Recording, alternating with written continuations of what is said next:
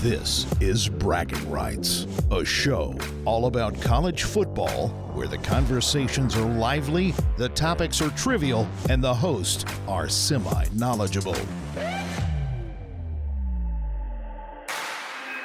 And now, here are your hosts, Madison and Pierce. Welcome into another edition of Bragging Rights. Week 1 is in the books. We had honest to God football. What a fun weekend it was, as evidenced by my lack of a voice here today. A lot better than it was yesterday, I will say. But still struggling a little bit, still getting it back to full volume, if you will. We do have one more game tonight when you're hearing this. Super excited to see what's happening. Hopefully it's as good as this weekend has been, particularly what came down on Sunday night. Before we get into all of the goodies of breaking down the good, the bad, and the ugly of Week 1, I need to introduce my co-host. I'm Madison. I'm joined, as always, by my brother, Pierce. Pierce, how are you? Man, I'm not as bad as you. You sound rough as usual. Always can tell when you've been to the game in person because you come back and that first recap pod is challenging. So I'm doing well. Man, it was such a fun weekend of football, and I was thinking about it this morning. This weekend is maybe the sneaky one. When you get some good matchups, it can sneaky be the best weekend of the year. It's set up very similar to Feast Week, over Thanksgiving, where there's 4 or 5 days of football, and that's what we got. We got the great kickoff games on Thursday, had 2 just really good bangers between West Virginia Pitt, and then went right into the Penn State Purdue game, which came down to the last minute. So a great kickoff between those 2 games, and it really just carried us right through. And golly, we're not even done. We've got a game tonight, albeit I think it will be a crummier game than some of the highlighted ones that we are going to hit on today. But just a great weekend overall. Had some good matchups. There was really only, and I'd love to get your opinion. I know you weren't sitting in front of the TV, but really the only dud from a TV viewing perspective was the 2:30 slot. About halfway through the Georgia game, if you were tuned in the Arkansas-Cincy game, that was a decent one. It felt a little weird, though, because Cincy had the chances, but they just didn't have the guys this year. They're missing the quarterback. He went on to a decent statistical day. But, it just on every level this weekend hit. And again, it was a fantastic weekend of just nonstop football. Yeah, I obviously was at the 3:30 Eastern time, 2:30 Central time slot game. So I was not sitting in front of the TV. But, if you didn't have a rooting interest in the Georgia Bulldogs, I'd imagine that you flipped off of that really freaking early because it was, every single time Georgia had the ball, they scored, and it was an absolute blowout from the get-go. I'm trying to remember, I guess Cincinnati, Arkansas was at the same time. Was that a dud? The final score didn't lead it to believe. Score-wise, it wasn't a dud. That's not fair. If I said that, it's not fair of me to say. It wasn't a sexy game, if that makes any sense. There were lulls where KJ Jefferson just wasn't really moving the ball down the field, throwing, and they couldn't really get too much on the ground going. Since he had every chance to really hang around there, I think they scored late to make it a 7-point loss. But yeah, missed open receivers, missed opportunities from this particularly the quarterback spot. I think would have made it a little bit more exciting. It had that blah feel to it, just because there weren't a lot of huge plays, if that makes any sense. But good teams. I think that game actually was great if you did tune in, because you learned about both teams. You learned that Arkansas is probably who we thought they were. They look like a potentially an 8-9 win team. Surely got to find out who their go-to receiver is going to be. Jaden Hazelwood did have a few catches. He's the replacement, or they hope, for Treylon Burks.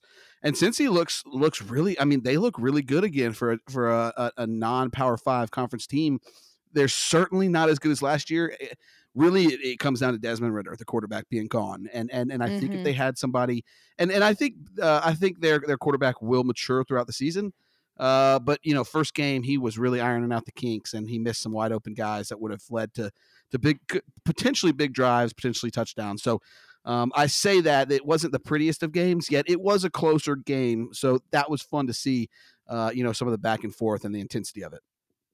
Okay, so it sounds like it wasn't too big of a dud then at that time. So it sounds like we had good games, had some great games in the early time slot with the state of North Carolina in absolute disarray when it comes to their hierarchy of college football. And then in the nighttime slot, we had some great games as well. Notre Dame, Ohio State, I predicted a blowout. It wasn't a blowout. Final score was indicative that it was a little bit lesser of a competitive game. And then, like we said, Sunday night, great game. And then hopefully tonight's a great game. So yeah, all around just a fantastic week 1 of football. All right, well, let's just jump in. For those new here, we're going to go through our goods, our bads, and uglies of the week. We each pick one in each of those categories. The people who just absolutely rose to the top, the people who turned in less than optimal performances, and the ones who should feel embarrassed about themselves when they show up to campus on Monday morning or Tuesday, since it's Labor Day here. And then we're going to go through our braggers of the week. Our little pick'em pool, Piers. I don't know if you've checked the scores.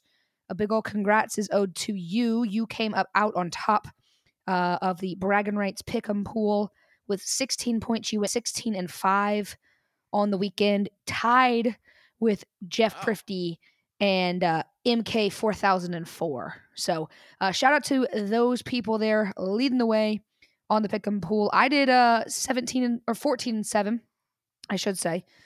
So not nothing to really, nothing too terrible there.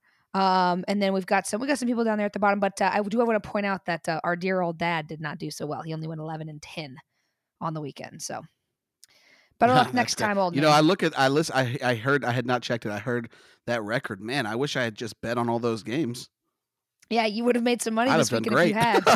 Yeah, I did not do too hot, I don't think, in our pick'em that we did just here with our preview podcast. I think I went opposite on some of my picks, and I know I didn't do well. We have a bigger one that we're a part of. I don't even know who's in that pool, but I know that our family's in it, and I did not do too hot in that one. So just about how we'd expect it to go for me. Just about, mixed bag. Can't win them all. Can't win them all. And you can't illegally bet down here in Georgia. So, for all the people who are listening, I did not win any money. I actually didn't, but I'm better at NFL, Pierce, than I'm at college, which, some people are shocked to hear because they think NFL is harder. I find NFL easier, but maybe that's me. I think college is such a mixed bag. It's so tough. Yeah, you're right. It can be very volatile. Yet at the same time, I find NFL can be more difficult because so I say it all the time. There will be away road favorites that'll go in and they'll be -2, -3, and that is a very sketchy spot to be in. But in NFL, I almost look for those lines because I know the games are so close talent level wise. And yet I fall victim to those sucker lines all the time in the pros.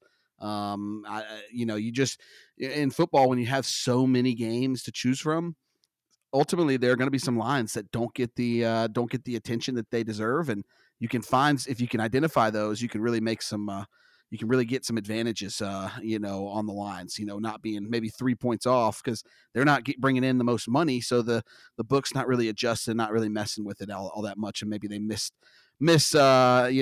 put the number a little bit off than what maybe it should be. So, but yeah, NFL is tough. It just ebbs and flows with everything. Absolutely. All right, well, let's jump in here, Pierce. Let's talk about our good, our bads, and our downright uglies of the week. I'll kick it off here with my good of the week. I'm kind of going to pivot a little bit. I know prior to we were checking ours, since you kind of did a deep dive just a second ago about Arkansas. I did think that was a really good win from them. They have one of the tougher schedules of college football, and to come out and put a win against a team that made the playoffs last year, I understand that they didn't look good once they made it to the playoffs, but they were the 24th ranked team in the nation, or 23rd ranked team in the nation. And quite frankly, Arkansas was able to handle that at home and now can feel good about themselves as they look towards the rest of the season. But I'm also going to add in here Miami, and I know we didn't talk about this one, and I don't have everything prepped for it, but I look here at 17-13. I realize you were playing Bethune-Cookman. But when I look around the league at some of these teams with their first year head coaches who have a lot of work to do, and were absolutely proven to have a lot of work to do, Mario Cristobal at least goes in. He's able to get a lot of belief, a lot of momentum with his program. When you look at what happened around the ACC, Pierce, there's a lot of room for them to potentially jockey their way to the top. NC State, who everyone's been high on, including myself, this offseason, they barely survived in East Carolina. And you got Clemson still yet to see what they're going to do. FSU won last night, but they didn't look good doing it. So their side, or they're not even on that side, but the roadmap in the ACC looks really suspect. And if Mario can continue to build, I think that bodes really well for his first year Hurricanes. And they got another week with Southern Miss before they start turning their attention to some really, high caliber teams. If he can keep that moving, if he can kind of keep clicking, I think that was a really quality win for Miami in very impressive fashion, if you will. So 70-13 was the final score there. And again, I didn't go any deep dive on any stats. You look like you might have something to add, but from the highlights I saw, Tyler Van Dyke looked great. And they do have some ball players down there in South Florida, as we all knew. They just needed the right man to kind of rally them around the troops. Did you get to catch any of this one? I didn't. They were playing Bethune-Cookman, and it was, there was there were enough. What'd you say? A blowout.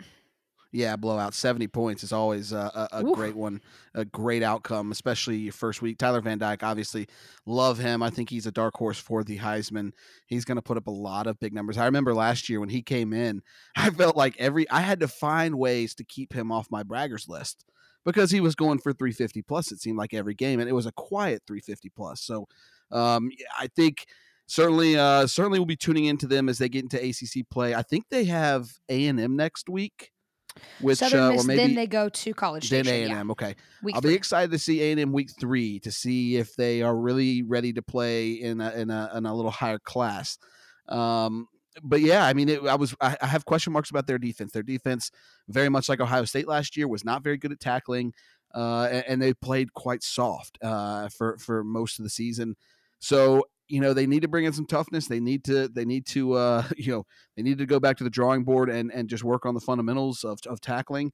And I think if they can write that, they have the offense to be pretty darn good. And who's to say? I mean, tonight is going to tell us a lot about the ACC potentially. If Clemson goes out and doesn't look all that good, watch out. I think Miami could win this conference rather easily. I agree. 100% I agree with you. I think that they, like I said, they look really suspect. Another contender for a good pick was Rutgers going and beating Boston College there at BC. So that was also, another Big Ten team taking down an ACC team, another bad, point against the ACC, if you will. Not quite as bad as the Pac-12 as we'll get to later, but I won't spoil too much there. Hey, what was your good performance of the week?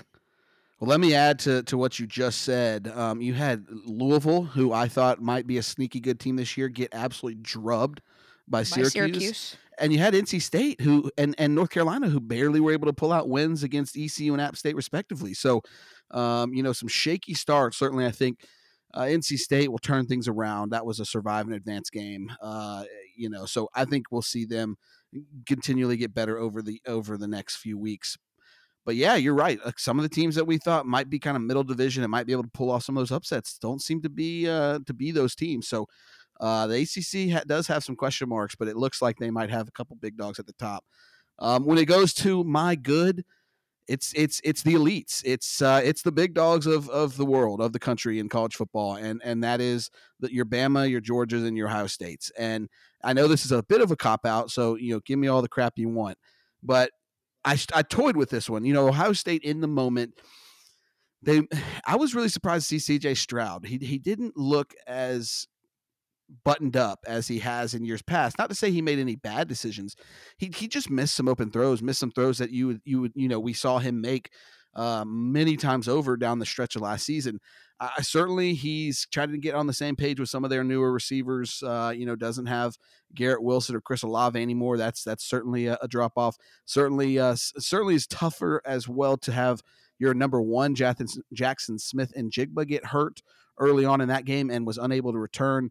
And maybe the most alarming thing to me was Travion Henderson, or the lack thereof. I mean, he pretty much got told to sit on the bench and in place of I think his last name was Williams, just a little bowling ball who just ran really hard and well. That's a good thing because that does add depth. But you kind of sit and scratching your head going, man, this guy was, one of the top 3 or 4 to win the Heisman. When you really given the day now to decompress and to really think about that game, that's a survive and advance. Ohio State didn't play their best. They certainly looked very much improved, like we thought they might with Jim Knowles coming in, the new DC, and they showed it. Now, Could some of that be because Notre Dame's offense just isn't very good? Yeah, and I think that's partially the case. But you saw a 1-2 and an aggressiveness out of this Ohio State defense that you hadn't seen all of last year. It seems like they might have a couple stud D linemen that rose up and played well on Saturday. So hindsight's obviously 2020, but looking back, given a full 24 hours to mull over this game, that's what Ohio State needed to do. If they won pretty good, but they just needed to come out with a victory. And that's what they did. The better team won, and good kudos to Notre Dame for a good fight. And then quickly to go to Georgia, I mean, it was just an absolute throttling. I hope you listened to me. This was one of my easy pieces of the week. So 3-0 on the season. Let's hope Clemson can get us to 4-0 tonight. But man, it was just it went very much how I thought it would go. Bo Nix and company were moving the ball the first few drives, and I thought we would do that. We weren't. Georgia's philosophy, they've done this with Bo Nix the last 3 times they faced him. Now, granted, it was at Auburn, but with their offensive coordinator, Dillingham, coming from Auburn at one point in time, he was Bo Nix's QB coach / co-offensive coordinator in 2019. You kind of knew they were going to run a similar style offense. That's get the ball out quick, get it side to side, QB runs. And Bo Nix can really hurt you with his legs. You want to make him throw the ball, and that's what Georgia did. So they were able to dink and dunk and, move down the field a few times. But at the end of the day, just same old Bo Nix and this defense. I told you they might not be as good as last year. They're not going to be as good as last year, but they go from maybe the greatest of all time to one of the best, if not the best defense in the country still this year. So yes, there's a drop off, but not as much as people thought going into this game.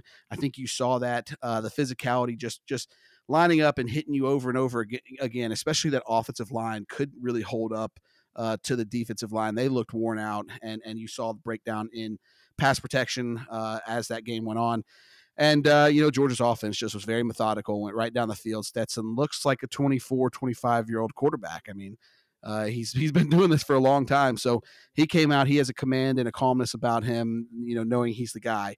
And then you go to Alabama, and I'm not going to go too in-depth on this one, but they do exactly what they were supposed to do. They win 55 to, I believe, nothing, and It was just very methodical. So they certainly have a big test next week against Texas, going to Austin. That game day will be there. But, man, these 3 really just separated themselves even further, and you could feel it on Saturday night when all the dust settled. So we've got potentially, I think, one more team that could jump up into that category. We'll see. They play tonight, and that is the Clemson Tigers. But I think you saw those 3 teams, the elites, they just keep on getting richer.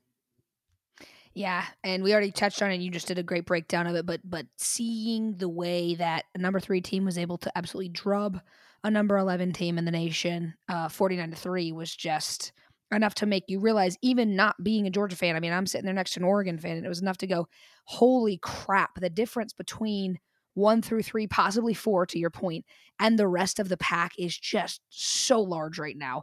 Not great for college football as a whole.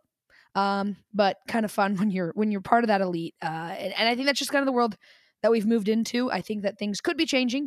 Things are obviously always fluid. But those 3 teams certainly have it figured out with how to win football games and do so in convincing fashion. Let's switch over to the bad performances of the week. These don't necessarily mean that you should be embarrassed, but it's just less than subpar.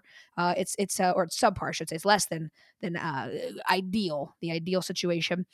Mine is going to be NC State and UNC, the hierarchy of North Carolina college football. Both of those teams are lucky to get away with wins.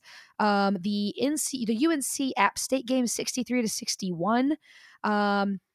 And then the final in ECU and NC State was 1 point, 21-20. A couple of, college kickers being college kickers type situation. And it was both of those games, one different bounce of the ball, and we're looking at upsets, major upsets. We knew if you were listening to us on our preview podcast, we told you ECU was a volatile place to play. We knew that App State was going to be close. They were, I think, favored once the game actually kicked off, Pierce. So that line jumped over to App State from what it opened at. So we knew both those games would be close. But like I said, at the beginning of the podcast, I was really high on NC State. A lot of people were really high on NC State, but to potentially win the ACC, I don't think that's going to happen now, especially seeing, we still have to see Clemson, but especially seeing like the Miamis of the world. I'd say even FSU is taking a step up, and NC State really had a wake-up call there in Greensboro. I think they play in Greensboro, Greenville, whatever. Casey's going to get mad at me for that. Whatever. It's East Carolina. It's the Pirates. You should be able to handle that, and they didn't. So, yeah, I mean, but it was great. It was great for the early slate of games. It's just not great for the hierarchy of North Carolina football, like I said. At some point, I got to imagine UNC starts talking to Mac Brown Pearson and says, "Hey, you're like 70-something years old, and I think maybe this isn't working." But I don't know who you will go and get necessarily either. Hey, honorary bad as well to Virginia Tech going to Old Dominion and losing. So not a great first outing for Brent Pry there. What about you, Pierce? Did you have anything to add about those, or do you have want to go through your good or your bad of the week? I'm going to jump into the bad. One thing to add onto UNC, since we're not covering it in our recap of 10 games we picked last week. I don't disagree with you. I think the guy on the chopping block first, and it could come in the next week or two, is probably Gene Chizik, the D coordinator for North Carolina. Yeah, I think he's an easy scapegoat, and certainly if they can't figure out some sort of fix, it doesn't have to be a full fix, but just shore up some things tackling wise, and again the fundamentals. I think you're right. I think Mac Brown could be gone, but I think it's still a little early. He's gotten recruits in there, and that's what also is so dumbfounding about this whole Gene Chizik debacle. He's got recruits in there. They've done a great job of that. They've gotten better since Mac Brown came in. So I do think you got to give him 1 year, especially with another year with the quarterback. But we'll see. You're not wrong about any of your points. My bad of the week is the Pac-12. And listen, it really comes down to the two highlight games of Saturday, or two of the three or four main highlighted games of Saturday. And that was Utah, the cream of the crop in the Pac-12, going to Florida. Now, the interesting thing about this is I did have a good feeling that Florida was going to win. That's a tough place to play down in the swamp. And it's not to say that Utah can't get to all of their goals at the end of the season. They still have every opportunity in the world to win the Pac-12 and get a spot in the playoffs. Them losing to Florida, a non-ranked team, who I think show that they're better than they are. Oregon getting drubbed like they did, who's the second or third best team in that conference, according to rankings, is really bad just for the Pac-12 in a whole. It makes USC's job and their argument of trying to get into the playoff hunt. It makes their argument a little bit more difficult if they don't go out there and not only win, but also put up style points in most of their games. Because this was a very, 2 to 3 team top heavy race in the Pac-12 between three teams that, are probably the only hopes for them to have a chance to sniff any playoffs.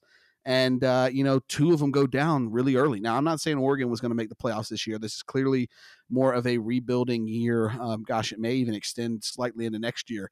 But Utah certainly was ready to make the push. And, we're still up in the air about USC. I think they're probably a year away at the moment. But, if they want that chance, if Oregon wants that chance, they've got to beat Utah, and they've got to just demolish and put up style points against everybody else, because it certainly was not a good showing against, an outside conference foe and in a national spotlight. So my bad is the Pac-12. They still have the chance. It's early. If you're going to lose early in the season, it's probably better than late. But certainly it gives them they've got a lot taller mountain to climb now. So that is my bad. The Pac-12 conference as a whole. All right, let's talk about our uglies of the week. Mine is going to be old Brian Kelly. Listen, here's the thing. He basically slighted Notre Dame when he left. He essentially told them, I'm never going to win a championship here. I'm going to go to greener pastures, to the SEC. I'm going to be able to get better recruits. I'm going to have better staff. I'm going to have better facilities. And he did get an upgrade in a lot of those departments, Pierce, but I'm a little bit questioning now what Brian Kelly's going to be able to do to bring all the pieces together. Now, I do understand he was not getting a turnkey program. There are some teams that you walk into and you've got a better setup than others. He is going to have a little bit of an uphill battle. But what I saw there last night on ABC was absolutely atrocious from a standpoint of, nothing looked cohesive. First of all, Jaden Daniels was terrible. Kayshon Boutte was absolutely, he was nowhere to be found for most of the game. He finally makes a reception with, I think, about 5 minutes left. And now, granted, that's up to him. He didn't make a reception, but he wasn't targeted very much. And now you sent a text message earlier on in the day to our family group text saying, hey, Kayshon Boutte is out. He's entering the transfer portal. He has removed all of his affiliation to LSU on his social media. It's now rumored that he's potentially leaving. So your best player on your team is leaving. It must have felt crappy if you're Miles Brennan sitting at home and going, I can't believe I retired from football altogether for this Jaden Daniels kid. And Stuart Mandel even tweeted out last night, and I agreed with this. I didn't think about it till he said it, but then I noticed it. Every time they showed Brian Kelly on the sidelines, he was not interacting with any of the team. He wasn't interacting with any of the coaches on the sidelines. He wasn't talking in his headset. He was standing there, and I get this is he can't help his wrinkles, but he was standing there, and his face was sagging, and he was looking like, holy crap, I've made a mistake. So do I think it's going to be all gone for LSU? No, but they do not have an easy schedule. They're playing in the SEC West. There's a very real possibility, Pierce, that they are the bottom, the literal bottom of the SEC West. I don't think they're necessarily worse than Vanderbilt, but to go out there and have a team choke it away, you almost win. Obviously, there was a miffed punt or miffed field goal or extra point. Sorry, that could have sent you to overtime. That's not necessarily on you as a coach, but he didn't seem to bring the locker room together. And like I said, to have the volatility of Kayshon Boutte, if you believe the rumors, just absolutely getting a screaming match with Brian Kelly. I don't know how it gets better for them. They have Southern University this next week. That should be a win. They're at home. Then they have Mississippi State. And then after another week with a cupcake, they have Auburn, Tennessee, Florida, Ole Miss, Alabama, Arkansas, Texas A&M. I mean, those could all be losses. I don't know. It's an ugly, ugly situation in Baton Rouge. I think it gets better. I still believe in Brian Kelly's ability to coach, but right now, especially with some of these first-year head coaches, Billy Napier goes out and he wins, against a ranked team at home. Mario Cristobal impresses 70-13 in his first outing. Dan Lanning didn't look great, but that's against the national champions, and you can't even beat FSU. And as an FSU former attendee, I didn't graduate from there, but I got to tell you, it's been sad in Tallahassee. You should have had a better showing than you had than you had last night. So all around ugly things right there. Any thoughts on Brian Kelly, or do you want to take us through your ugly? We'll hit on this game here a little later, so I'll let this breathe a second, but I will do have some points to make on it. Both good for one team and really bad for the other. But yeah, so my bad. We'll jump ahead. I'm sorry, my ugly. We'll jump right into that. Is the Iowa offense. Ooh. The Iowa offense. I don't know if anybody got to tune into this game. It might have been hard to find. I think it might have been on the Big Ten Network. They weren't playing a bad South Dakota State team. The Jackrabbits they actually field a pretty good team, and the line was indicative of that. I think it was at like 20, maybe even less than that. But for an Iowa offense who for years, people have been saying, when is Kirk Ferentz going to let his son know he's no longer the OC because he's just not producing? They had all offseason to go into the transfer portal and maybe find some weapons, or maybe, I don't know, just throwing this out there, maybe find a QB to transfer in to at least compete with Petrus. They decided to not bring in a single, I think they brought in one transfer, and that was on the defensive side of the ball this offseason, and they go out and they fail to score a point. And I flirted with putting the defense as a good here, the Iowa defense, but how could I? Or even put them as a bragger, but how could I? Yeah, they might have played well, but it's against South Dakota State. You expect to still play well defensively, and you've got a good defensive team. You expect to hold them and maybe even score some points. The offense's inability to score a touchdown in this type of game spells bad news for not only Iowa, but for me. Iowa was my preseason bet to make it to the Big 10 title game. I don't know if that's going to be in the cards anymore after seeing how anemic this offense was. They've got a lot of things need to be done to change this up. And unfortunately, I don't know if it's going to fix itself this year. It might be a thing where you just got to start cleaning house on the offensive side of the ball. So My ugly is Iowa offense, and it really is not even close. It was darn right ugly to watch that game. Yeah. Yeah, and I don't know what it's going to take for them to make a change there with their offensive coordinator. But at some point, you as an administration, you as an athletic program, got to put a little bit of pressure there on the head coach and say, I know he's your son, but this is not great. And I was just got off the phone with my friend who's an Iowa fan, and I don't think she necessarily watches every snap with bated breath like we do, but I asked her about it. I said, did you watch the Iowa game? She said, I don't want to talk about it. So not great, not great. And yeah, defense continues to reign supreme for them, but I mean, at some point, you got to get with the times and start scoring touchdowns. All right, well, that does it for our good, our bad, and the downright uglies of the week. Let's take you through the rest of the slate as we watched it. The Pittsburgh Panthers and the West Virginia Mountaineers, they squared off in the first backyard brawl in, I think, a decade, Pierce. I can't remember. They talked about it a lot on the broadcast, but I'm coming up blank at this point with how many it had been. I think it had been 10 years. Pittsburgh wins 38-31. It came down to the wire there. I'm sure you'll hit on this. I know we were talking about it. JT Daniels, transfer quarterback, originally from USC, now from Georgia. He did pretty well. He looked like a very good, capable quarterback, as we knew he was. We are very familiar with him, but he can't catch the ball that he's throwing. He's got to have some wide receivers do that, and nobody was catching anything for him. Kedon Slovis, another transfer quarterback for Pitt, also from Southern California. Kind of funny we're having this backyard brawl, which is all about regionality because these two teams are so close to each other. We're having two quarterbacks from Southern California playing it, but whatever. Anyways, he's able to just get it done there for Pittsburgh at the last minute. They come back from behind and hold on to lead. 38-31 was the final there. This was a Thursday night game. I know you were watching it. There was nothing else going on. Were you as appalled by what was happening with West Virginia as I was? I wouldn't go that far. I mean, certainly offensively, they weren't dialed in, and it wasn't just that final pick that was returned all the way for a touchdown, ultimately the game-winning touchdown.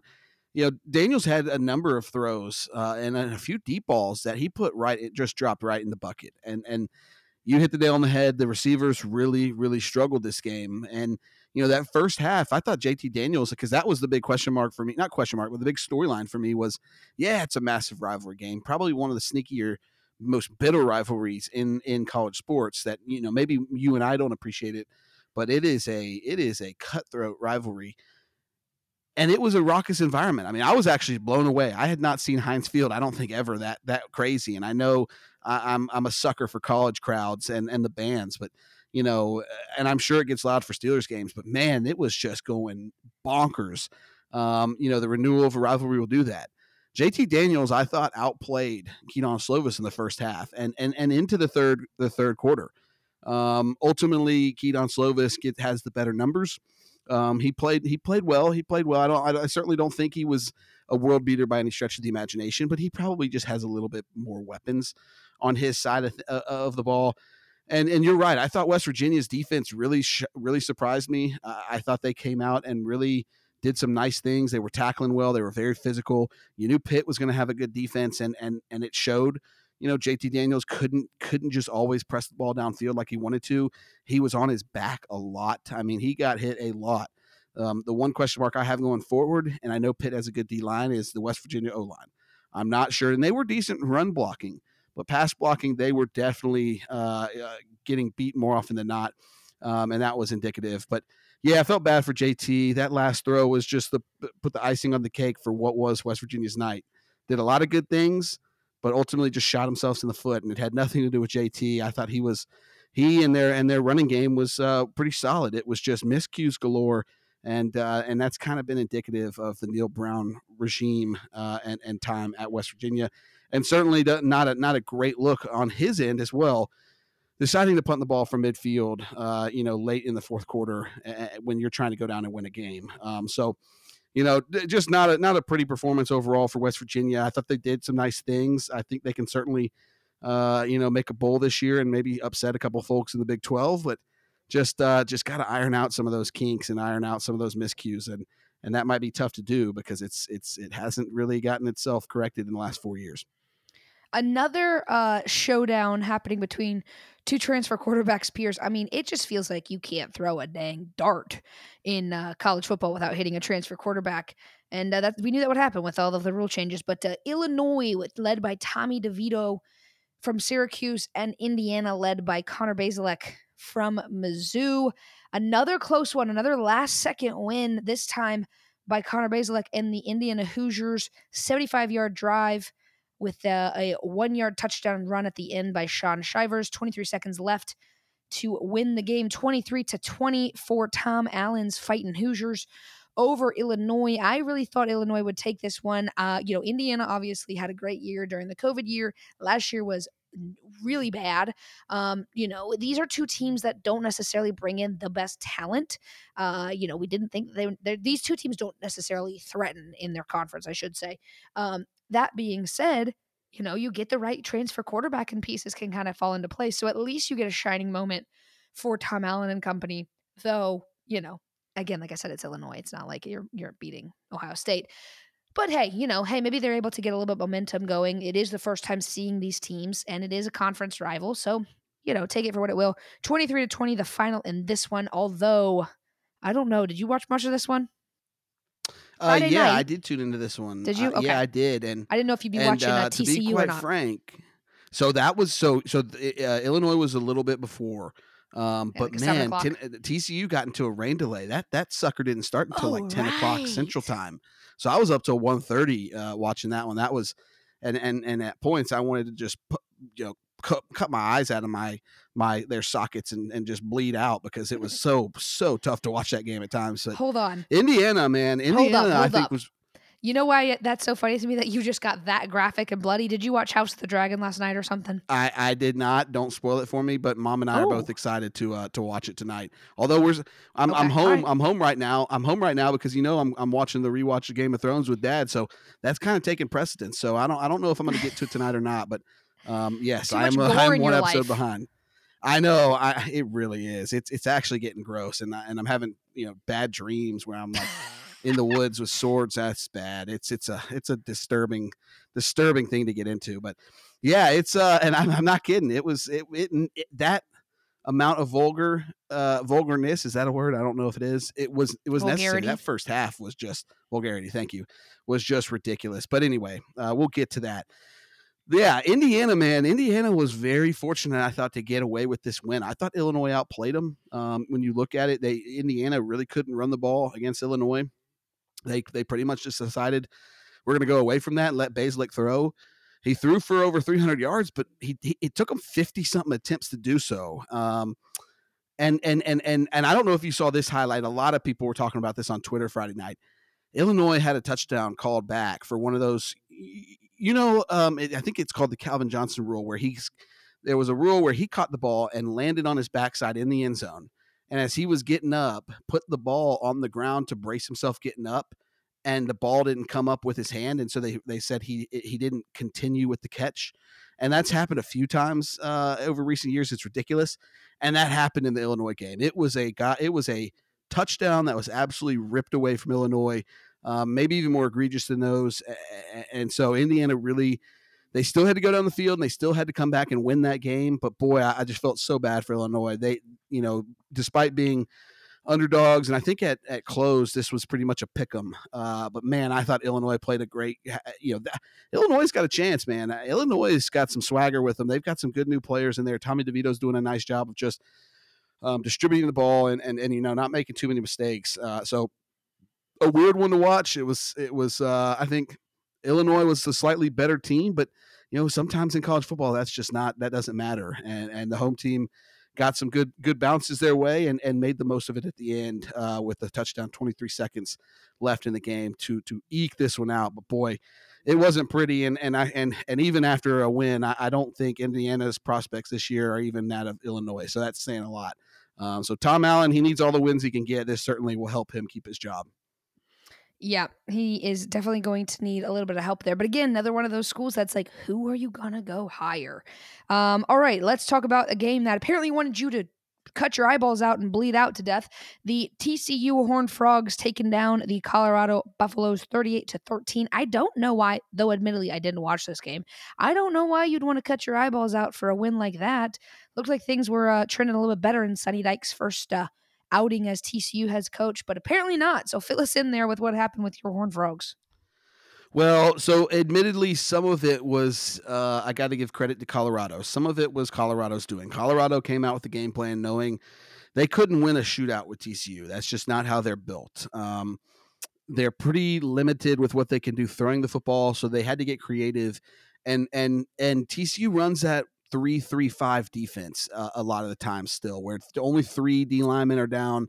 It lets their linebackers roam free. And the more cornerbacks, more DBs you can put in a Big 12 type of defense, a lot of those defenses, that's their philosophy. They like to have a faster cover guy because there are so many offenses that spread you out. Colorado, they were doing a good job of calling plays. They were just getting 4, 5, 6 yards and they were going on 6, 7, 8-minute drives, it seemed like, in that first half. And boy, it really caused Chandler Morris, the starting QB for TCU, to struggle. I don't know if he had more than 30 or 40 yards in the entire first half. I think TCU had only 1 first down maybe in the first half. Now, granted, I think they only had the ball 3 or 4 times, but and that was obvious Colorado's doing. They were trying to shorten the game, and they struggled at the times to put it in the end zone. The one field goal, they were very close, and they also got stopped on the goal line at one point in time. And give TCU credit. I was actually surprised to see TCU's defense come out and play physical and see how some of the transferred plays. D Winters is a stud for TCU at linebacker. I don't know if he's got the NFL type prospects, but just a great baller at the college level. And so I was surprised. They had a 17-year-old freshman, the youngest kid at TCU history to get a sack. So pretty cool. Looks like this defensive unit should just keep getting better. Offensively, it was bad. And I don't know if you saw the box score. It was 7-3, I believe, at half. The one touchdown TCU had was on a punt return.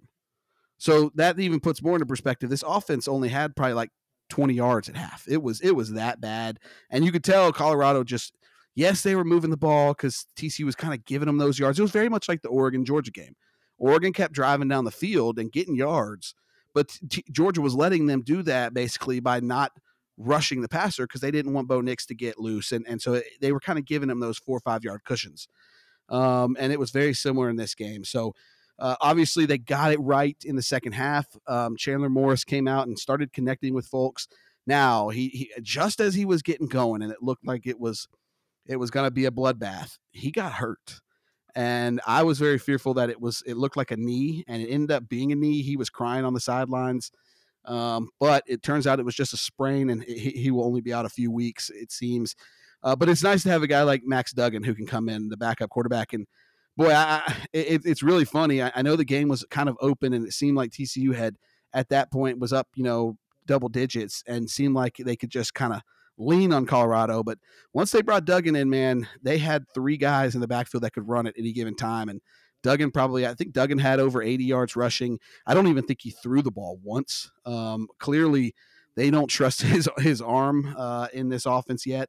Maybe they don't trust his knowledge of the playbook. Chandler Morris kind of fits in a little bit more, having been at OU under Lincoln Riley, and his brother, who's now the offensive coordinator at TCU, knows that system much better and has a command of it. But it wasn't pretty. It was not pretty, and it got better in the second half. But definitely just nice to get out of this one with a win, and a cover is just icing on the cake. Man, if I didn't know better, I'd think that you are a North Carolina State fan. They were lucky to get out of there with a win, like we touched about already, 21-20 when they leave Greenville, North Carolina. They should have probably lost this game, but unfortunately, the East Carolina kicker screwed the pooch a couple of times. Misses an extra point with a little less than 3 minutes to go. And then with 5 seconds left in the game, misses a 41-yard field goal. He hits either of those, we're either going overtime or we're talking about a different outcome here. If you're North Carolina State, you got to go, thank God we're not losing. We didn't lose. They obviously have a lot to work on. But it was a common theme that a lot of people said this week. saying, I'd much rather have things to work on coming from a win than a loss. So if you are heading back to Raleigh on that bus, you at least are at least a little happy that you're starting the season 1-0, but you definitely have a long road to go if you are them. ECU, volatile place to play, super fired up fan base.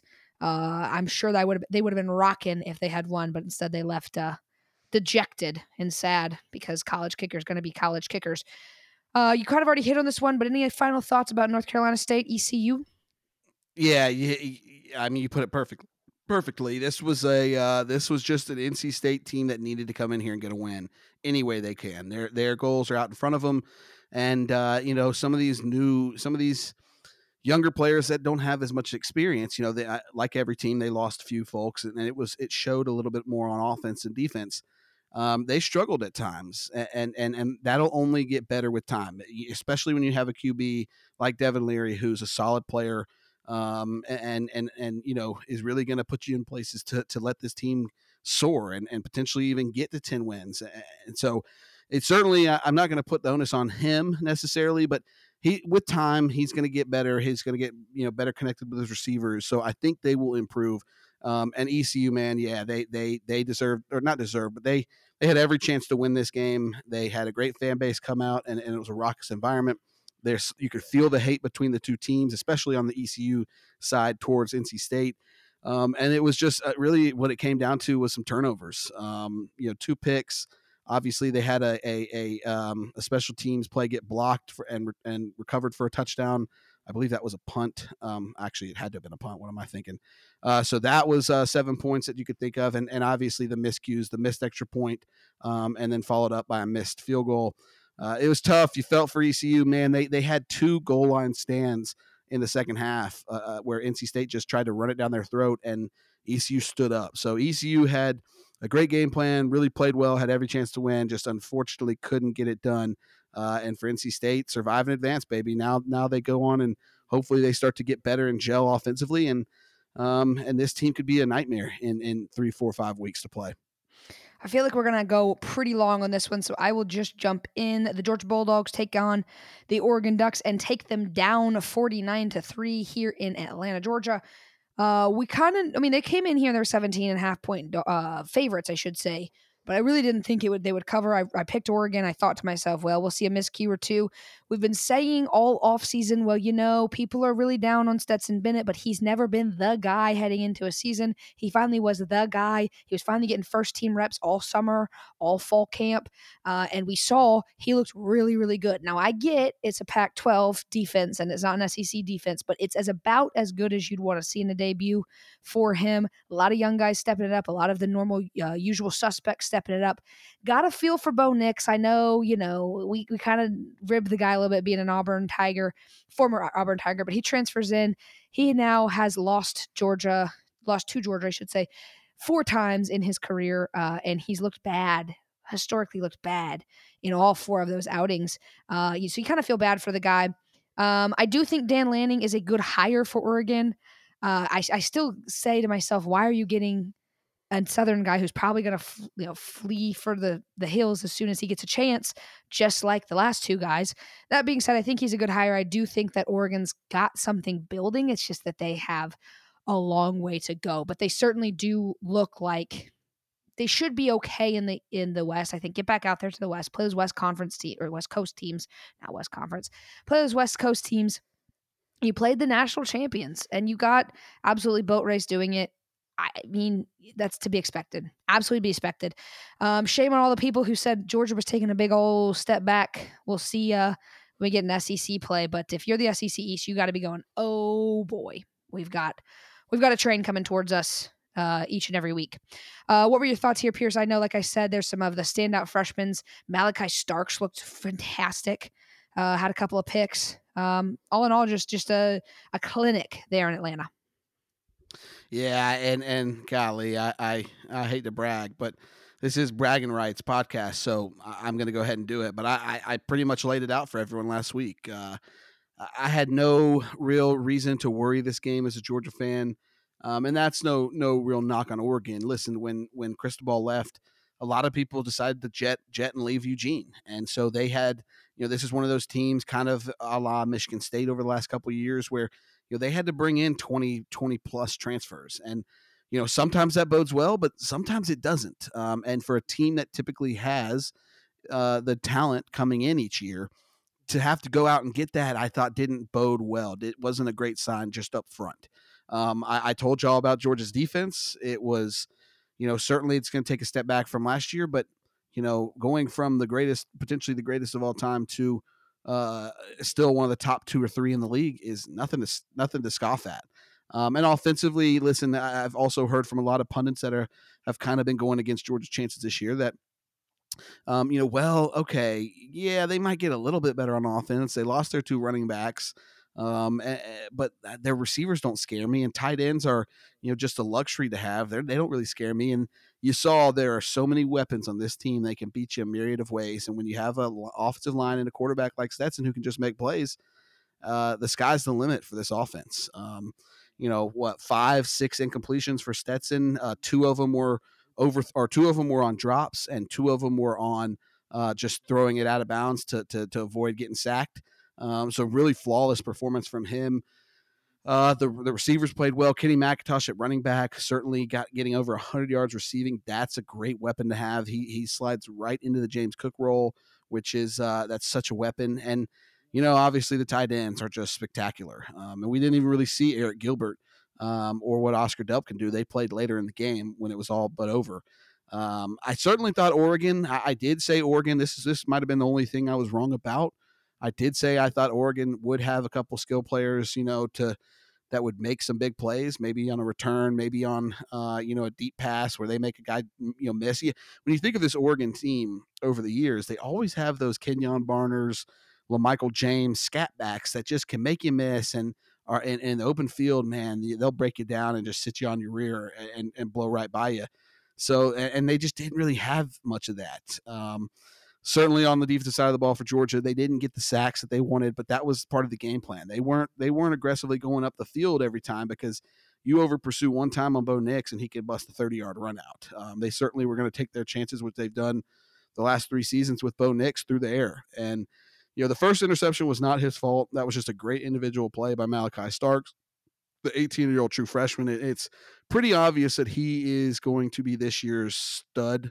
From a freshman perspective, I think he has all but wrapped up that starting job away from Dan Jackson. Dan will still play a lot. He's an older guy that knows, they might feel good about in certain situations, but and they threw out and I think the beauty of this game for Georgia fans is a lot of those youngsters that you wanted to see or that need to get playing time, they need to get up to speed. They did. I mean, for all intents and purposes, this was like playing Sanford next week. It's going to be a game where we're able to get our young guys in there early and let them kind of get some work in a real game like setting. And that's an exciting thing to have happen in week 1 against, the 11th ranked team. I certainly don't think that they will, I don't know if they're a top 20 team when all is said and done, but they may be top 25, but they've got a long way to go. And you're right. I think Dan Lanning will get it done. It seems like the players are love him and are bought in on what he's pushing, but with everything that comes with being successful in recruiting or in coaching,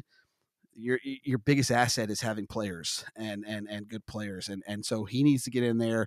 Certainly if he can hit on some transfers next year to supplement that with some good recruiting classes, I think the sky's the limit for them.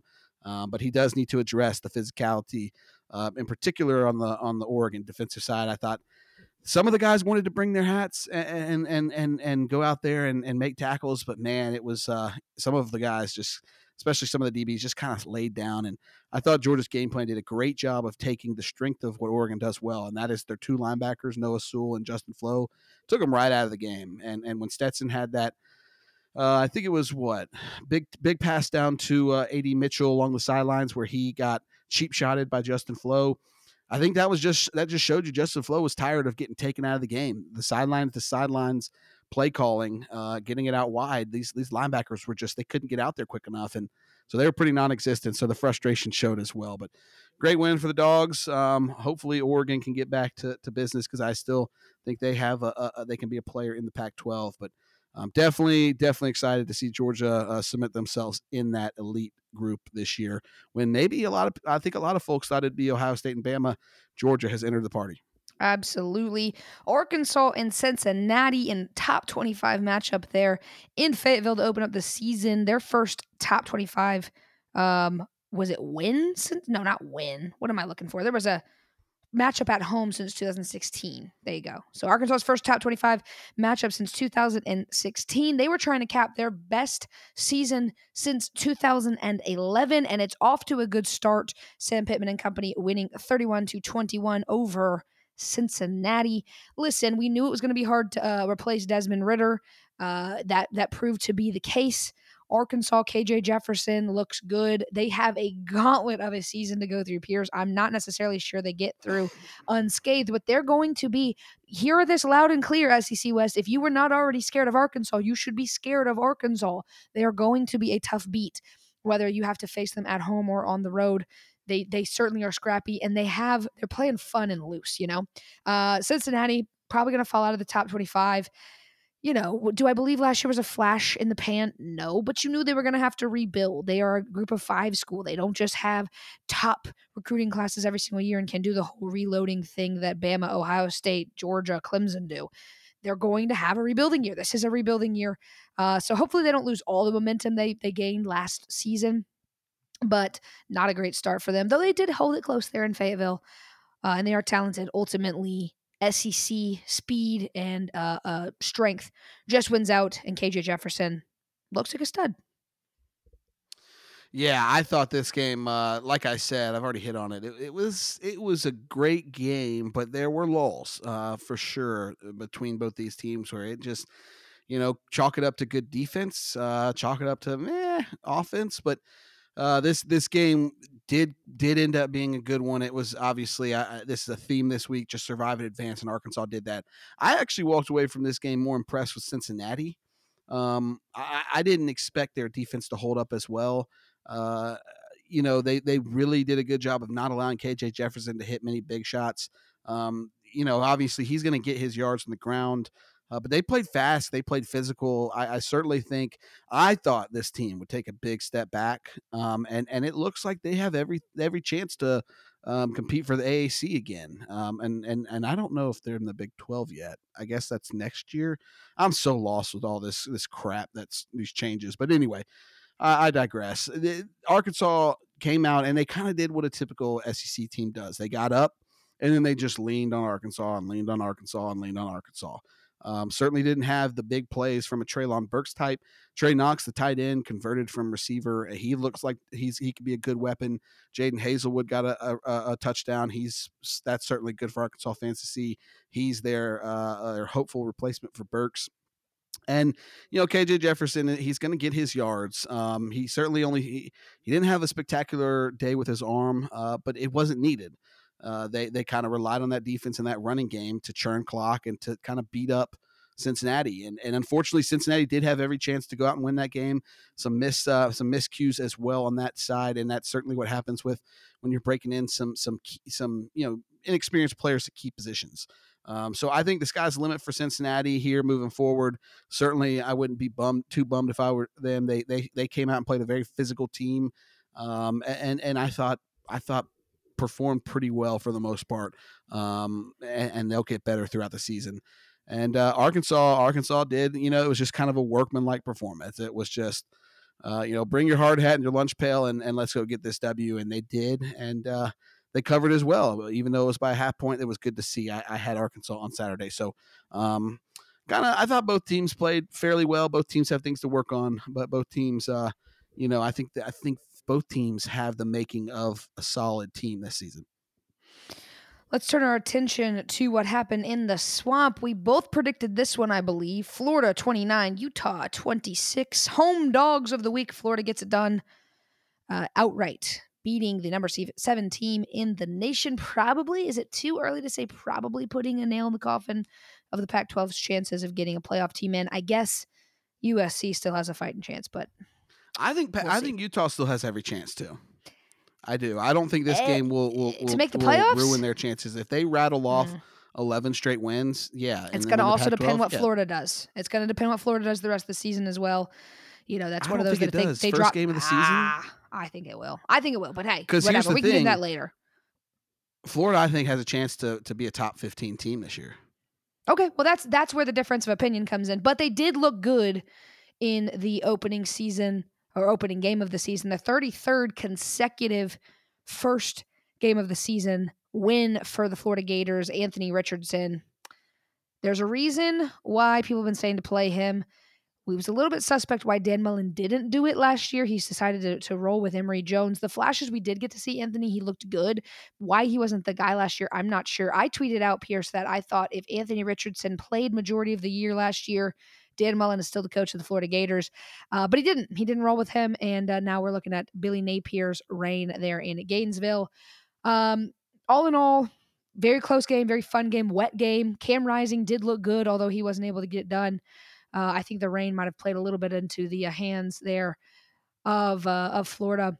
29-26, the final there. You think that Florida is a potential top 15 team? I don't know. We'll see. I don't think you're necessarily wrong. I think they're going to finish the season ranked, but I still think that they've got a tough road to climb with a first-year head coach.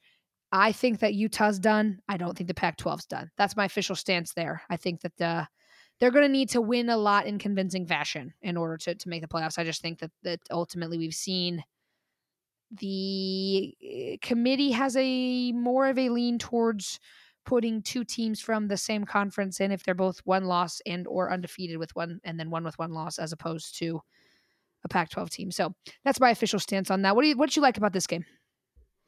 Yeah, I thought this was a fun game. The environment, everything about it. This was what you were looking for. This was, I think, as excited as I was for every other game, even the Ohio State Notre Dame game. This one might have been the one I was interested in the most because, I was looking for a lot of changes at Florida, in particular the head coach, and a Utah team. And this is why I do think my last little rebuttal to you or argument or whatever on Utah. I think one thing about Utah is I think at the end of the season, even if Florida is the top 15 team, I think that the voters will look at, man, going to Gainesville is so much more difficult than people give it credit for. It is one of the, I would say outside of LSU, I think that it is the second rowdiest and toughest environments to go in as an away team and win. And it's not like Florida doesn't have good players, even if they don't, win 10 games this year. That's just a difficult place to play. I also think the biggest thing for Utah is having seen them play last year and get so much better once Cam Rising came in. I think they started the season 0-3 with Connor Brewer at QB, the Baylor transfer. I think he's now at Liberty. And then going into that Rose Bowl game, playing an Ohio State team who I think is a playoff team this year and holding their own and hanging, a half 100 on them. I think they'll get credit for that because it'd be one thing if they've never been here and they're on the fringe. I think they'll get the benefit of the doubt in some situations because they've been there and they've done that against good teams the last couple of years. Yes, it certainly sucks to lose to an unranked team. Certainly was not the ideal performance, but I think from Florida side of things, what really hurt them last year wasn't their lack of talent. Certainly, I think fans would agree they don't have all the pieces in place yet. That's something that over the next year or two they hope to get into Gainesville. But they have dudes. The problem with last year's team was when they got into any adversity under Dan Mullen, they just laid down and quit. They laid down and quit. And in this game, you saw a team that fought at every turning point. Every point they could have laid down, and every point last year where they did lay down, they didn't lay down in those situations in this game against a top opponent. And I think that's Billy Napier's commitment to detail, his coaching, his mentorship, and having everybody bought in. And so I think if you're a Florida fan, that's the number one thing. I do have a little pushback, not to you, but just the national media and perspective as a whole. Let me ask you if this is unfair, and I'll probably get shredded for this if by a lot of people. But what's the love with Anthony Richardson? Is he not just KJ Jefferson 2.0? Okay. He only threw for 160 yards. I don't disagree there. I don't know. I think it comes down from I think that Florida's a sexier team to play for. One. Fair. I That's also very fair. think I don't really know what kind of draft hype or NFL hype KJ Jefferson is getting. Anthony Richardson's getting a shit ton of Why? draft hype. I don't know. It's just a prospect thing. Now, I will say this. I was watching him with number 15, and I was like, well, that's Tim Tebow. But, I just think that comes down to what has Florida done to put people in the NFL and be able to translate that into success versus Arkansas hasn't had that. But I don't disagree. Yes, they play very that's similar. very fair. That's very fair. The numbers, the same team, and certainly when you've had a player come before you that has been a legendary type player, and you kind of do a lot of the same things, it's very easy to fall victim to that. I'm not saying he's bad. He is considered to be a top 10, 15 pick when he comes out, which I just think is blasphemy. He's certainly a big kid. He's 6'4", 230 pounds or whatever, and runs really fast. I don't see the downfield progression that I would like from Anthony Richardson to feel like he can go in and win in a game against Georgia. I think there'll certainly be there will be 2 games this year at least. I think Georgia will be one, Tennessee could be the other, maybe South Carolina, who knows? But where they'll have to score, and the other side, their opponent will not allow Anthony Richardson to just run loose. Utah got caught. They were running man-to-man defense. And the problem with man-to-man defense against a guy like Anthony Richardson is all those DBs' backs are turned to Anthony Richardson. So he had free reign once he got past the line of scrimmage and that first linebacker to just run another 30 yards. And then that's when Anthony Richardson is scary, because a 6'4" man running at you that's 230 running at you with a 4.5 is not something you want to go and tackle as a 6 foot, 190 pound cornerback. But I just saw too many instances where he held the ball and then just took off and ran. And you saw it last night with Jaden Daniels. All he wanted to do was run. And I think that limits your offensive potential when you have a guy that is not going to be set up to just go through his progressions and find his third receiver. And that puts a lot of pressure on the offensive coordinator. Certainly he makes the wow plays, that 2-point conversion. I certainly am more flabbergasted that the Utah defender didn't try to tackle him and got put on a poster as a result.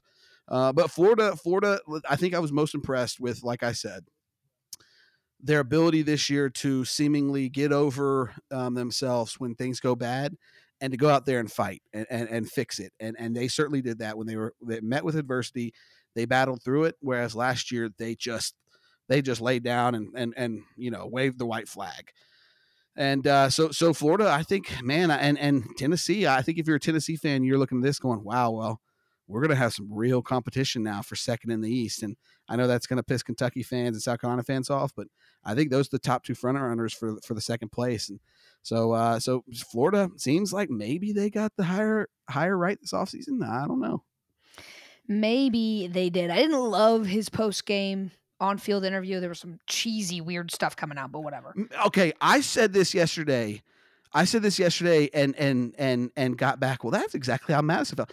He was like corny, cheesy. It was, well, I was like, are you I drunk? put a lot of trust in it was strange. I was looking at him going, my God, if he's this happy, he's not up for this gig. I agree with you. I agree with you. It was some weird, long, drawn-out thing about trust and leadership and stuff like that. And I did like Anthony Richardson later on when he came on later and he was asked, what's different. He did say, kind of a little bit of a slight to Dan Mullen there, who wouldn't play him, saying it was more of a united locker and stuff. And I believe that. But it was a weird, drawn-out answer to your point. It didn't, and I hate to say this, but it didn't feel like a Nick Saban, Ryan Day, Brian Kelly, even though I gave him hell earlier, Kirby Smart type answer. It was like a, holy crap, do you see where I am? I'm at Disneyland. And it was like, what is happening right now? Yes, that was perfect. That's exactly how I felt it was. And I even felt like he was about to pull a Dabo and start lecturing us like we were in church too at one point. It was like, very strange. It made me take a step back on Florida's prospects this season, but certainly I agree. I think he has united the locker room, and that's numero uno in getting your team to buy in. Yeah. I mean, I hate to say this, but there's a time and a place to pinch yourself and go, holy crap, I've got the best job ever, and so many people would kill to be me. And you do that later on when you get home and you're talking to the family, personally. But whatever. I like a cutthroat coach. All right, let's talk about the other big game of the week in the marquee matchup, the Ohio State Buckeyes and the Notre Dame Fighting Irish. 21-10, the final there. I thought this would be a blowout. Ohio State does not cover the spread. Great defense. You tweeted out a little bit about kind of their not suspect offense, but a little bit of a lack of ability to adapt. I'd love to get into that a little bit. CJ Stroud looked, he looked up to the billing, but it wasn't necessarily as weird as it sounds to have a double-digit win at home. It didn't really feel like it was. At least somebody who didn't watch every single snap, it didn't necessarily feel like it should have felt, Pierce. Maybe I'm wrong in saying that. I really thought we were going to have a bigger statement from Ohio State, but you still have a fired up, ranked Notre Dame team coming to town, and you still get it done. So good on them, and that's all you have to do is just win the damn games at the end of the day. The Irish, I think there's a lot of positive momentum there. I think the fact, it sounds dumb to say you go on the road and you lose by 11 and it's a moral victory, but hey, a little bit of a moral victory there with Marcus Freeman's first regular season game as head coach. But ultimately, Ohio State just is more talented, and that's what it came down to for me. I don't necessarily think I saw all the potential from them of the little I did get to see real time. Still working through all the highlights of these games, but everything real time, I didn't necessarily see them live up to their full potential. But maybe I'm wrong. I know, like I said, you were tweeting a lot about this game, so what were your thoughts? Yeah, and I talked about it earlier, and I do have to correct myself. I did get one thing wrong. I kind of ragged on Travion Henderson. He had the quietest 91 yards I've ever seen. I don't even remember him in the second half, and I really don't remember all that many good runs. But golly, if they have that second back behind Travion Henderson, which it seems like they do in Mayan Williams, this could turn into an even scarier offense potentially when you do have to take Travion out, you have that backup. So did have to correct myself on that one. I did not think Travion had more than 50 yards on the ground. He had 91 and averaged 6.1. Yeah, I think, like I said earlier, this is giving it some time to breathe. I'm not as harsh or critical of Ohio State. They did what they needed to do. They had to come in here and get a win. I certainly think this will be, maybe outside of the Michigan game, this will be their toughest game of the season. Their other tough game last year, other than Michigan, was Oregon, and they lost that game. So I definitely think this is a step in the right direction for them. And taking a second to breathe, giving it 24 hours. I was surprised. It seemed like the offense just couldn't get in rhythm, and you know how it is when you've got a up tempo or more up tempo type of offense, one that can be more pass heavy because you have all these elite wideouts, elite weapons on the outside for your quarterback. It's almost like poetry in motion. It's almost like doing a choreographed dance. And if you lose momentum, if you don't get those, maybe that first down reception for 6 yards to make it second and short, it can be tough. Like Tennessee, for instance, they don't get that for that like they're playing third and long, they're in trouble. They rely on getting that first down quickly, and then they go into hyperdrive. So sometimes you can kind of get out of whack there just from a rhythm perspective. And I was looking for that all night, and I never really saw it. And that's what Ohio State, I think, when they're at their best offensively, because they're just slinging it around the yard and everybody seems to be getting open. But that's credit to Notre Dame's defense. They had a great scheme. They played really well. They've still got stud players. They lost Kyle Hamilton last year, but they returned a lot of guys on that defensive side of the ball, and it showed. Looking back, CJ Stroud didn't make any mistakes. He did have some missed passes, but he didn't. It was a very veteran performance. He did what he needed to do. Wasn't going to force the issue because they weren't giving it to him. So I give kudos to him. Certainly on the ground, that's kind of where they leaned to try to move the ball down the field on Ohio or on Notre Dame. And on the flip side, I loved what Notre Dame or what Ohio State did defensively. They were flying around. I'm still interested to see if they have the total speed on the defensive side of the ball to compete with the top 5-10 defenses in the country. But man, it was a total 180 from last year. They were flying around, hitting people. They were excited, getting fired up. Their D-line was getting pressure. And you knew they had the talent. It was all about getting the right scheme in there and getting those guys to buy in and to battle. Because last year they, quite frankly, were soft. Now, I also think on the flip side, Notre Dame's offense is not all that good. I thought Buchner or Buchner, whatever, however you pronounce it. I mean, he was meh, but he was never a threat to throw the ball deep downfield or to, like, he was going to go on a drive where he was going to complete 5 or 6 passes for 50 yards. That was never in question. He really had to rely more on his legs. They became one-dimensional, and that made it easier for Ohio State to pin their ears back and go right at the quarterback and right into the backfield. So, yeah, it wasn't pretty in the moment. I certainly was with you. I thought Ohio State would get to 35 points, and that's how they would cover. And it didn't happen. But I think it's less about Ohio State and more about Notre Dame. When Notre Dame, and you might find this interesting, it might fly over your head too, I'm not sure, but they were playing with two high safeties the entire game. And for most of the game, CJ Stroud was not willing to try to mess with those 2 high safeties and push it downfield. So he had to take, shorter throws and take what was given. The one play late in the game, I believe it was for them to go up 14-10. Maybe it was their third touchdown. They blitzed the 2 high safeties, Notre Dame did, and CJ Stroud, you could just see him. He was just smiling as he saw these guys come down because he knows his receivers are going to be able to win one-on-ones, and he knew he could throw it and expect them to go win the ball because they were in a one-on-one situation, and it resulted in an easy touchdown. So I think they faced one of their toughest foes and maybe the best defense they'll play all season, and I think they'll learn from this and get better. I think this was a good test early for Ohio State, and like I've said, for a number of these teams, they're only going to get better, and they'll return to that offense that we're so accustomed to. Last but not least, we've talked about it already a bunch. It's still fresh in our minds. The FSU-LSU showdown in New Orleans. LSU fails to kick an extra point to send it to overtime, gets blocked by FSU. 24-23, the final there. It really felt like FSU was going to choke it away, Pierce.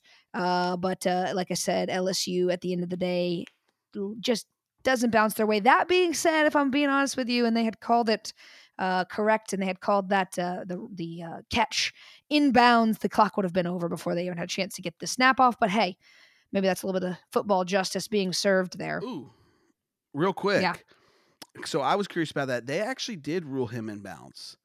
But so what? And I don't know if you know. I don't know if you noticed this because I'm not clear on this rule. I'm more confused after watching it last night and really rewinding it than I was when I first saw it in the moment.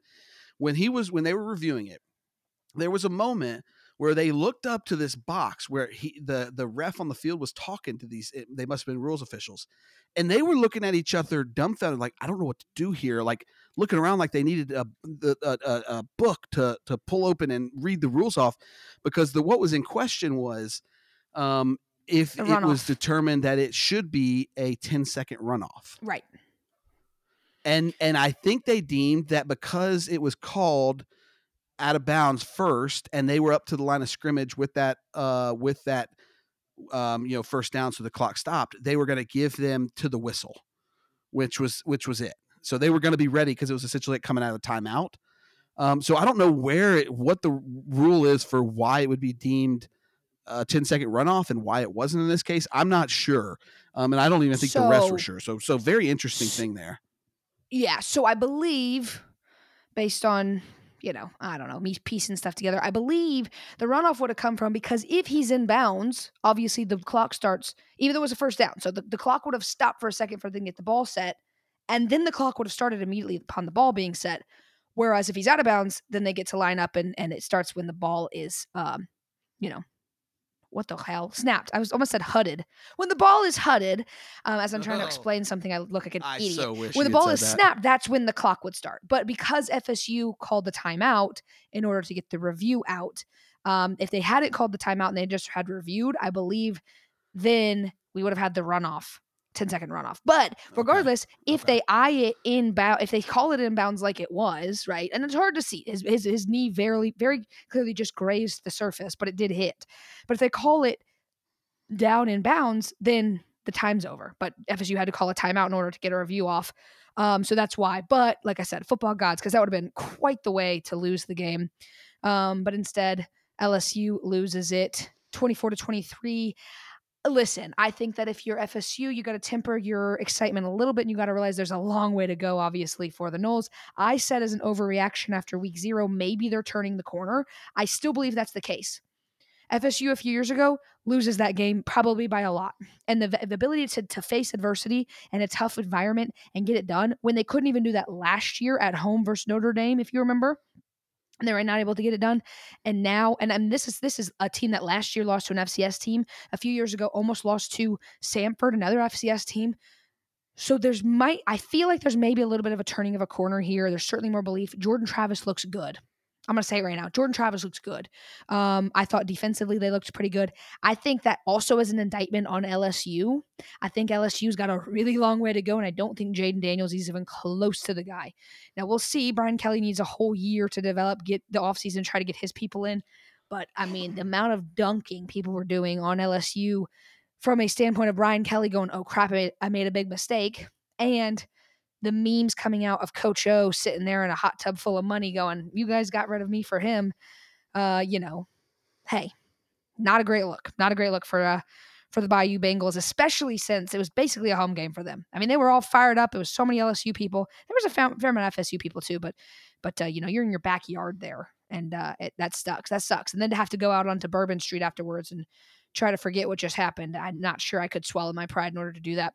All right, real quickly here so we can wrap up and get on our way. What were your thoughts on this game that we saw last night? A lot of sloppy play. A lot of it came from LSU. There was still some sloppy play, obviously, from the Seminoles.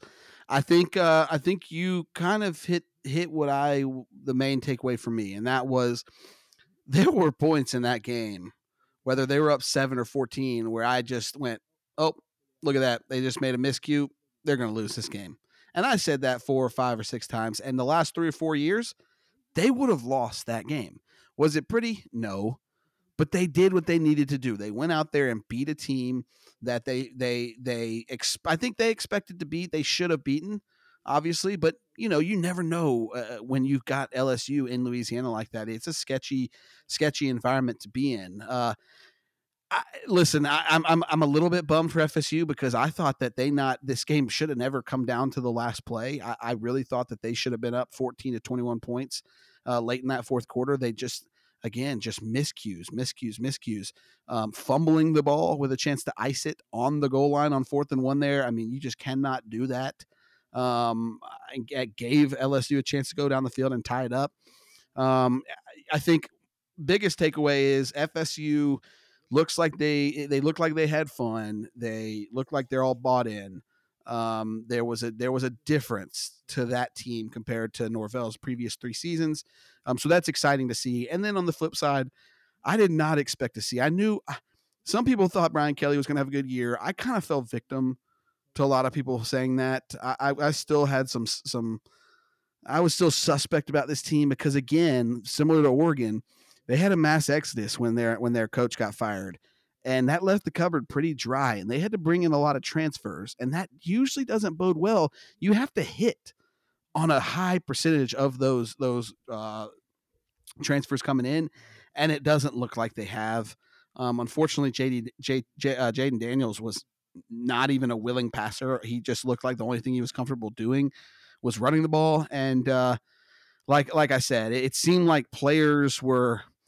It was the small things from LSU's side that I didn't expect. The targeting penalty that the defensive lineman got was as egregious of a targeting penalty as I've ever seen. And he turned around after doing that and was confused why he was getting kicked out. That should never, ever happen that bad. That's lack of coaching, a lack of discipline, and that comes directly from the top. And they made a lot of miscues too. I mean, this was just not they weren't great at tackling. It quite honestly went probably as poorly as I thought LSU could play in their first game. And after that, I'm not sure how much better they're going to get. I really don't. They lost their best player last night to an ACL injury, and he's a young guy, a big D-line, D-tackle guy, Mason Smith out of Louisiana. He jumped up to celebrate and popped his ACL early in the game. That's not good. They had a guy, their leading tackler, I believe he was their leading tackler, was a transfer from Georgia. He was never going to see the field for Georgia. So I just don't know where they go from here. And this is a spot for Brian Kelly where, unlike a lot of programs and where the cupboard's really dry, this program's not going to wait around for Brian Kelly. I mean, if this goes south from here, he might be gone this year. I think he'll get 2 years. So, but that greatly, that really puts even more pressure on Brian Kelly to turn it around. I think also very indicative was the worst part of their team last night was probably their special teams. And the special teams coach that followed him from Notre Dame was the only coach that followed him from Notre Dame. The only one. I think that's very telling. He's a demanding coach, and I get that.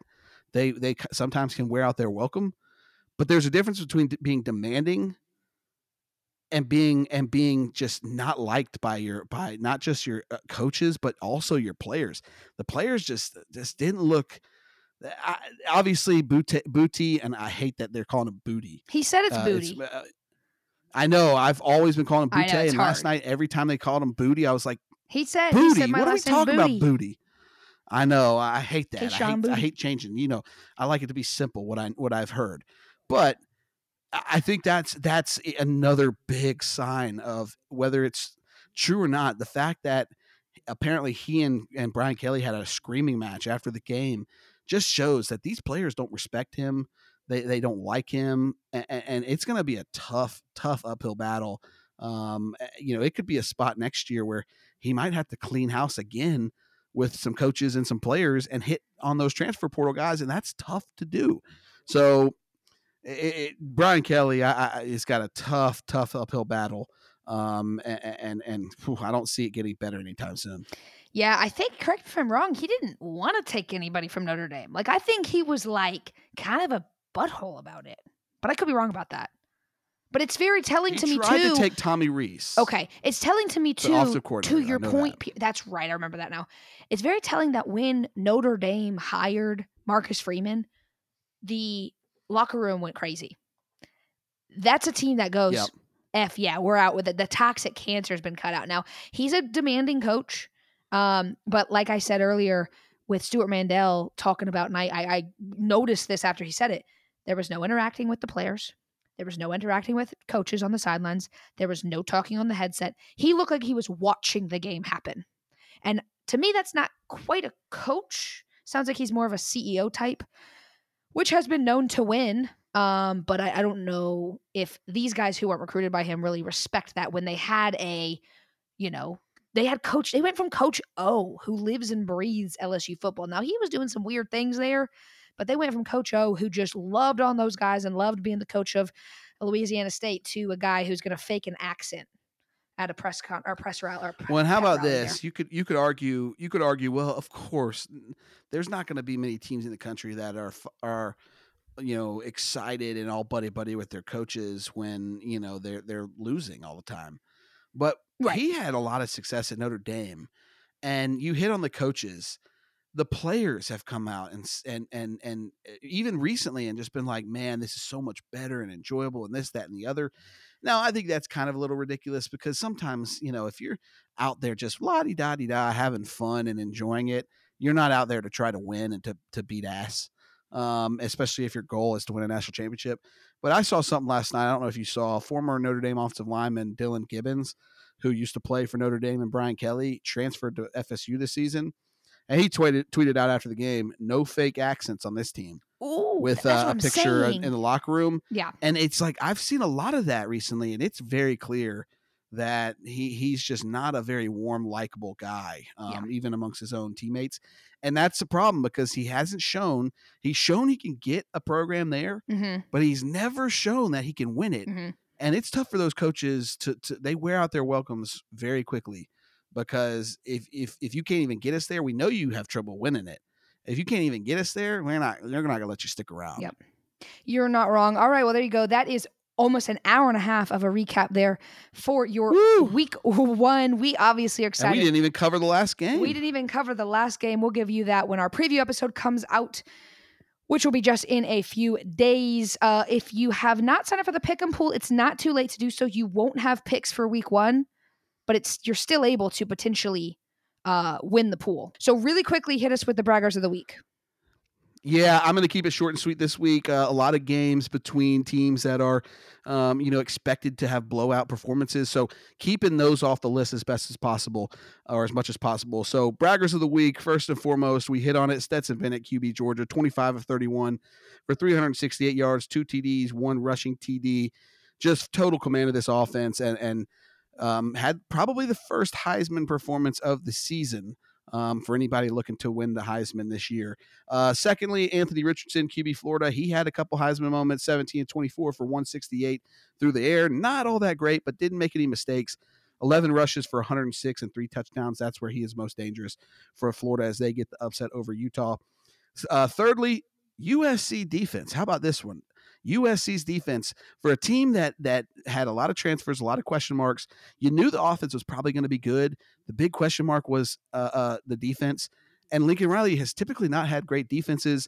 Certainly it wasn't against elite competition, but 3.5 sacks from that D, 3 interceptions, all 3 of which were returned for touchdowns.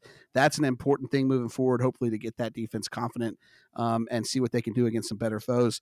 Will Rogers, QB from Mississippi State. Golly, this guy is kind of like a la Tyler Van Dyke I hit on. This dude just churns out numbers each week. 38 of 49 for 450 yards through the air and 5 TDs. I don't know what you think of this guy, but he might be one of my favorite players in the country now. I saw him last night for the first time. I think he goes by like Ontario or his first name starts with an O, but every time they called him last night, they called him Pokey. Pokey Wilson, maybe my favorite name in college football, wide receiver from FSU, 7 catches for 102 yards and 2 TDs, including a great over-the-shoulder catch. Really was the weapon for Jordan Travis all night and the one that was consistently getting separation as the Noles go on to beat the Tigers. Tanner Mordecai, QB SMU, stuck around after their coach departed for their bitter rival. They will face in a couple weeks. He went 23 of 32 for 432 yards and 4 TDs. Jacob Cowing, wide receiver, Arizona, 8 catches for 152 and 3 TDs. I almost threw Jaden DeLorean here, the quarterback for Arizona, but they had a couple receivers that did some great things as Arizona really surprised me going to San Diego State and just putting a whooping on them. Maybe this team is a little better than the pundits thought going into the season. And last but not least, it'll probably be the only time I say this guy's name, so I wanted to get him on here. Michael Penix Jr., transfer from Indiana, now at QB at Washington, 26 of 39 for 345 yards through the air, 4 TDs, and 27 rushing yards. Those are my braggers of week 1. Many more to come. Many more to come. All right, real quickly, like I said, make sure you join the Pick'em pod if you haven't already. Not too late to do so. Free to join, so you might as well just see how you would do each week. Follow us on social media at Braggin Pod. That's bragging without the second G. Braggin, BRAGGIN pod. Twitter, Instagram, TikTok. Make sure you're subscribed wherever you're listening to this podcast currently. Rate us, review us, send it to a friend, help us grow the show. We'll be back in just a few days with our week 2 preview. But until then, I'm Madison. And I'm Pierce. Stay blessed, y'all.